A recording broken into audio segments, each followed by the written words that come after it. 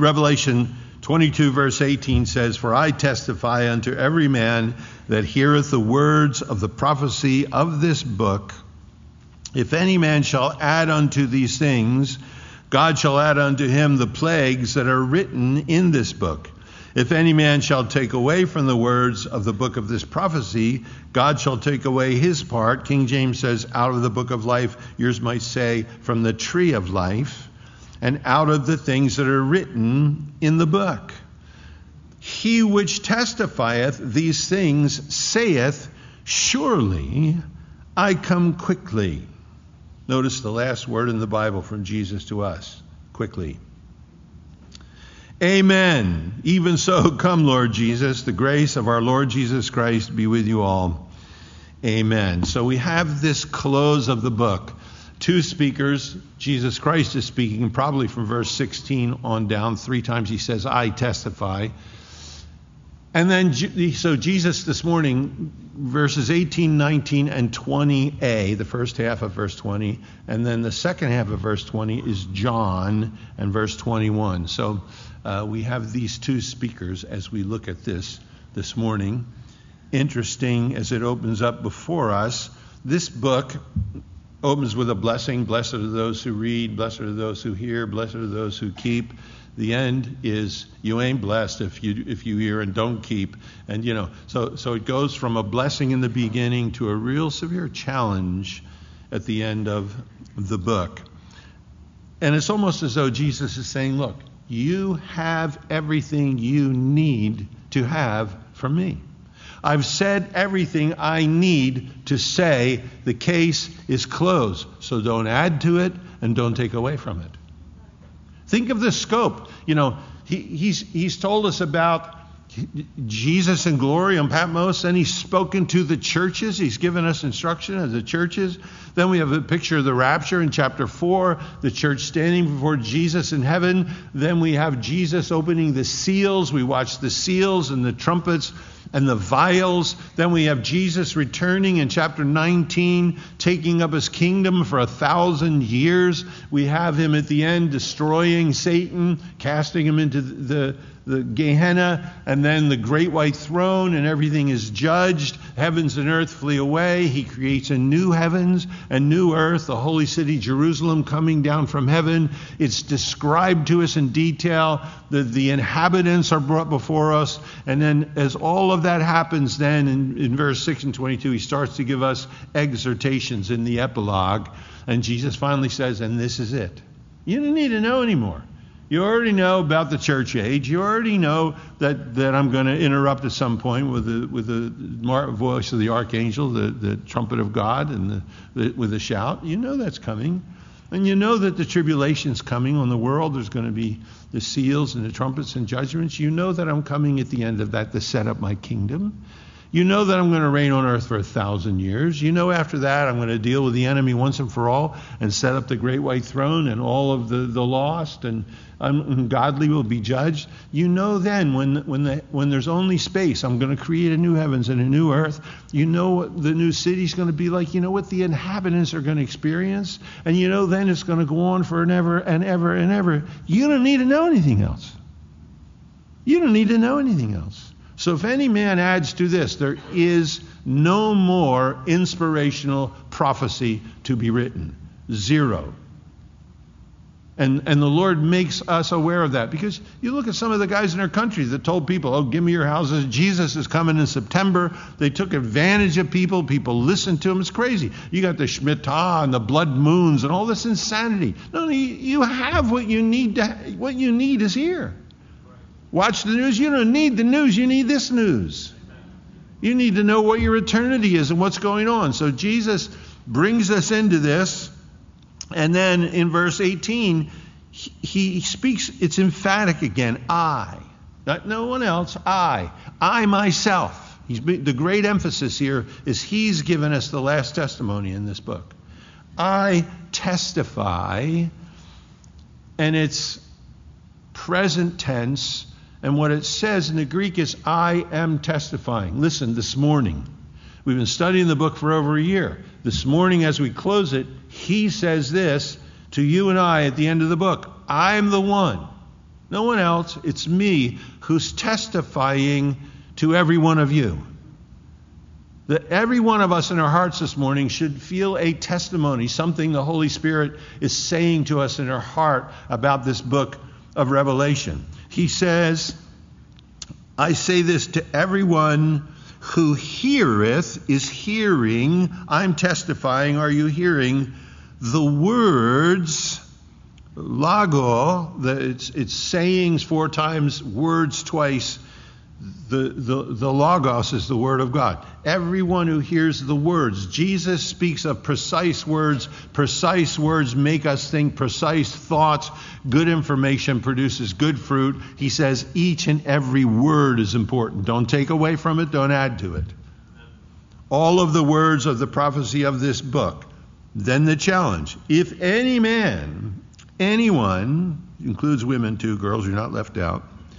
If any man shall add, present tense, is adding unto these things, God shall add, future active. The day is going to come when I'm going to add to them, and it's to him singular. I'm going to deal with each individual, and what I'm going to add to them is the plagues that are written in the book. The plagues, the seals, the trumpets, the vials. Anybody who's adding to the Word of God, doesn't care what Revelation said, is going to be going through the tribulation. He's going to add to them these things. He says that are written, which is a perfect tense, that stand written, that have been written. These words stand written, not to be changed at all, that are written in this book. Now look, as we go into this, what he's saying is nobody should tamper with this. I don't want anybody tampering with this book of Revelation.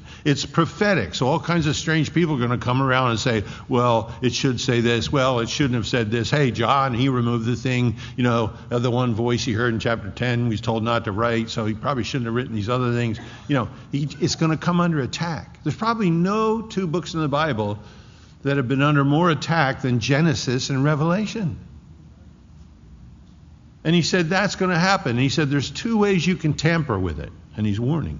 One is by adding, and one is by subtracting. Subtracting may be damning, because if you add to the word, at least you still have the word you added to. If you detract from the word, you diminish it. You take away from it. And look, this has been the challenge all through Scripture. The first thing we have the Lord saying to man is in Genesis chapter 2, and it says, the Lord God commanded the man, saying, of every tree of the garden thou mayest freely eat, but of the tree of the knowledge of good and evil, that thou shalt not eat, for in the day that thou eatest thereof, thou shalt surely die. That's the word of God. In fact, it's the word spoken by God to man. Satan comes. Chapter 3, now the serpent was more subtle than any beast of the field which the Lord God had made. And he said unto the woman, yea, hath God said, you shall not eat of every tree of the garden? He's adding. God said there's one tree. As God said, God said you can't eat of every tree. No, that's adding to the word of God. And then the serpent said to the woman, she said, well, no, we're not supposed to eat of the tree. And the serpent then said to the woman, you shall not surely die. That's detracting from the word of God. And from the beginning, that type of addition and subtraction has been demonic, and it is in the world we live in today. It comes from Satan. It's a dark force, and it would add to this book. Because, look, the challenges are about the book of Revelation. By application, they're for the whole Scripture. Deuteronomy says this, now therefore, this is Jesus' favorite book, by the way. The most he quoted from the New Testament was from Deuteronomy. Now therefore, hearken, O Israel, unto the statutes and the judgments which I teach you to do them, that you may live and go in and possess the land which the Lord God of your fathers has given you. You shall not add unto the word which I command you, neither shall you diminish aught from it, that you may keep the commandments of the Lord your God, which I command you. Right from Deuteronomy, when they're ready to go in the land, the Lord says, do not add to the word, do not take away from the word, live in the word. That's where blessing happens to be. In chapter 12 of Deuteronomy, he says, and what things soever I command you, observe to do it. Thou shalt not add thereto, nor shalt thou diminish from it. Interesting, in the book of Proverbs, it talks about adding. It says, every word of God is pure. He is a shield to them that put their trust in him. Add thou not unto his words, lest he reprove thee, and thou be found a liar. Then in Jeremiah, we have this. Thus saith the Lord, stand in the court of the Lord's house and speak unto all of the cities of Judah, which come to worship in the Lord's house, all the words that I command thee to speak unto them. Diminish not a word. So Proverbs says don't add. Jeremiah says don't detract. That's the theme through the scripture. Jesus, when he finally comes and walks among us, he warns of the leaven of the Pharisees and of the Sadducees. The Pharisees added to the Word of God. The Sadducees detracted from the Word of God. There are legalists in the church today who are adding to the Word of God. Some form of legalism or something you need to do that flies in the face of Jesus and his death on the cross. There are Sadducees today that are detracting from the Word of God. Well, yes, you don't have to. That's Victorian. It was written a long time. It doesn't apply today. You can do morally whatever. You can live however you want. There are those today adding and subtracting. Jesus himself strictly forbids that and warns us that in the last days false teachers will come, Matthew 24:11. Then, of course, we have 1 Timothy chapter 3, 2 Timothy chapter 4.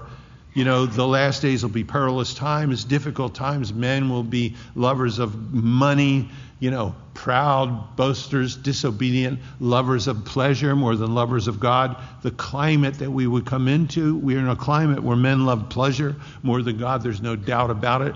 2 Peter chapter 2 says in the last days false teachers will come, even denying the Lord that bought them, pushing aside the blood of Christ.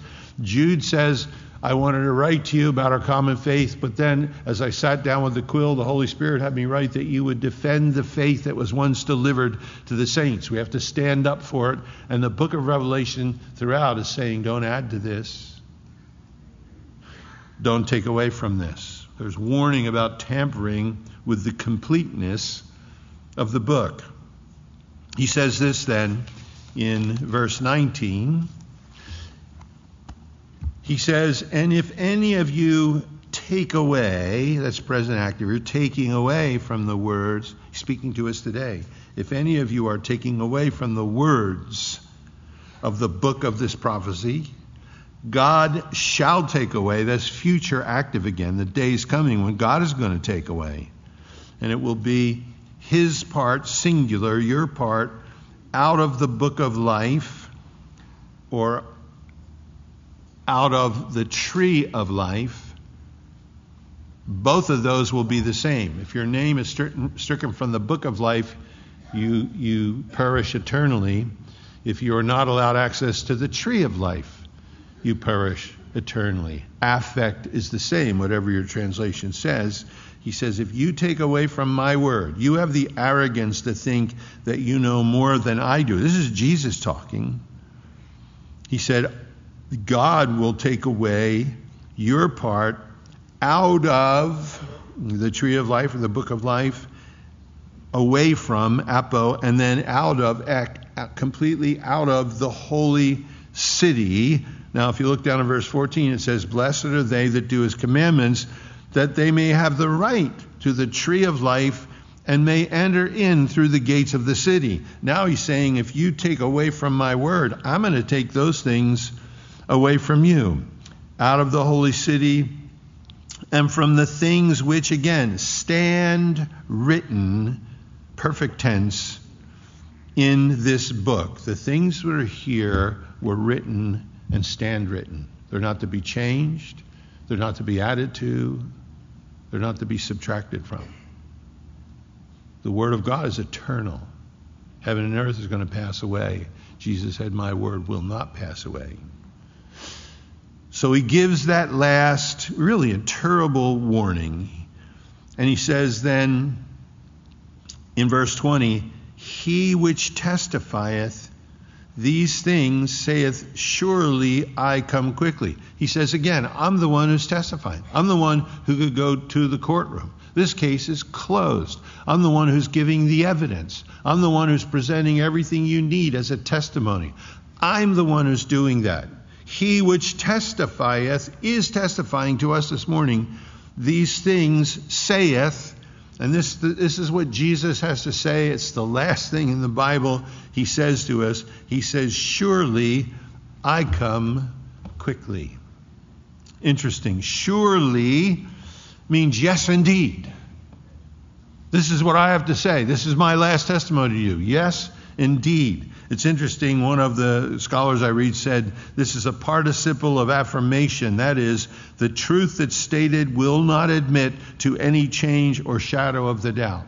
The truth that's stated will not yield to anything. That's what the word surely means. Surely, I come is the present tense. I am coming. This is what that says. He is on his way. He's on his way. You can get drowned in the news and the depression in this present world. Understand this. He said that 2,000 years ago. Well, the thing is then, it's more pertinent to you and I than any generation of the church that ever lived. We can look around and see it falling apart. We can see all of these things the Scripture said would happen in the last days. We're surrounded with it. And what he says to you and I this morning, this is what I'm testifying to y'all right now.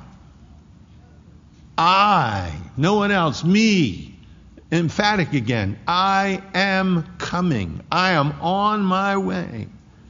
Quickly, again, the idea of imminence. I'm there, I'm at the door. Tachos, I'm coming. Quickly. Isn't that great? The last word he says to us is quickly. I like that. The whole Bible is coming to a close, and the last thing he says to us is quickly. I am on my way. I will be there soon. Do you believe that? Do you live like you believe that? What a challenge for us. He which testifies these things says, surely I come quickly. And then John breaks in. I don't know if he's supposed to interrupt, but we have John now. He hears that. Jesus says, I'm coming quickly. He goes, amen, amen. Pentecostal. He was filled with the Holy Spirit. We know that, Acts chapter 8 and so forth. Amen. Even so, come, Lord Jesus. It's very interesting there. Even so, come. Come is a present imperative. You need to be coming, and I'm not suggesting it. You gotta come.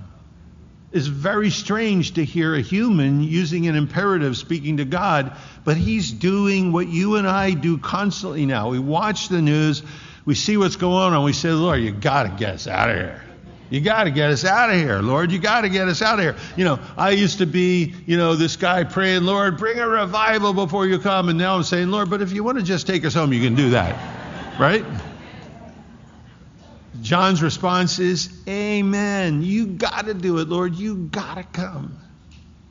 Even so, come, Lord. You got to do this. You're on your way, then you need to do it, Lord. Come. It's the Patmos prayer. It's been prayed by 1,000 generations. So often prayed when we're alone on, whatever our Patmos is. So often when we're alone, sometimes with cancer, sometimes our kid is sick, sometimes difficult things are going on around us. We're in situations where there's tragedy all around us, whether we lose someone to COVID, whether we lose someone to cancer, whether we lose someone to heroin, whether we lose someone to murder. We're surrounded with it. It runs through the church.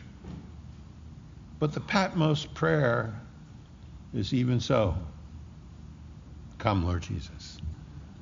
You got to come, Lord, and get us out of here. You got to get us out of here. Look, come, Lord Jesus is the Greek form of the Aramaic Maranatha. This is the Greek form. Come, Lord Jesus.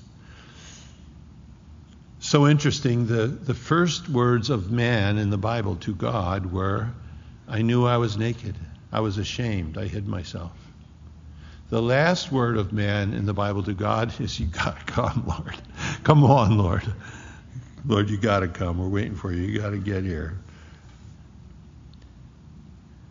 Revelation, more pertinent to us than ever.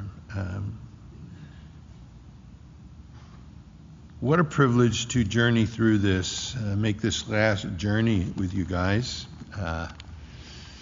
Sorry we had to talk about COVID. Look, read ahead. What do you mean? We're done the book of Revelation. We still have to read ahead? Yeah.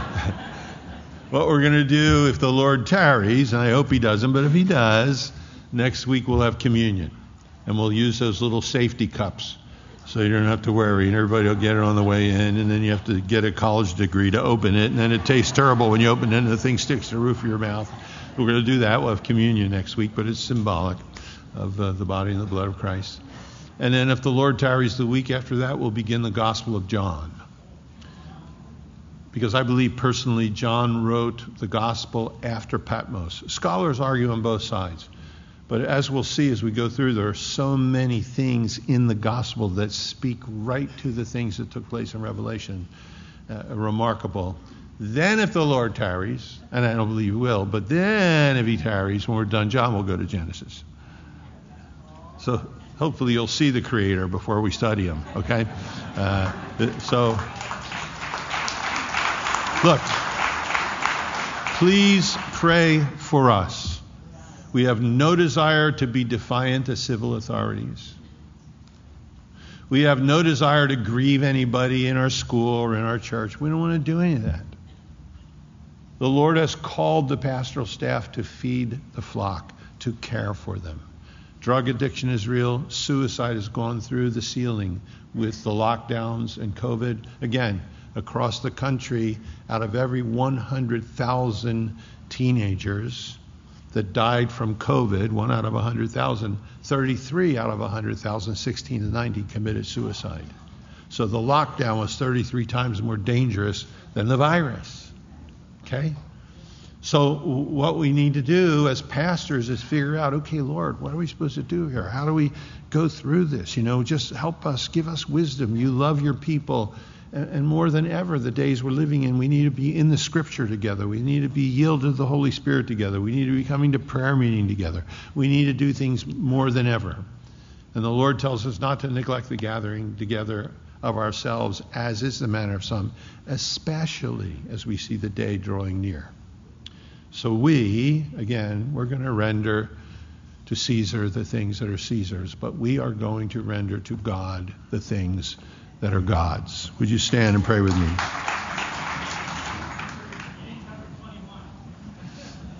Father, we thank you for these things, Lord, the promise of this book. That we thank you that we can read the Scripture and not have to add a single thing or take a single thing away, Lord, that it abides forever. Heaven and earth will be gone, and your word, unchanged, will be there forever, Lord. Thank you, Lord, for that. But let it be real, Lord. More than ever, Lord Jesus, draw us to sit alone, to turn other things off, to sit alone with your word, Lord, to let it speak to us. Teach us in these days, Lord, to pray in ways that we never have before.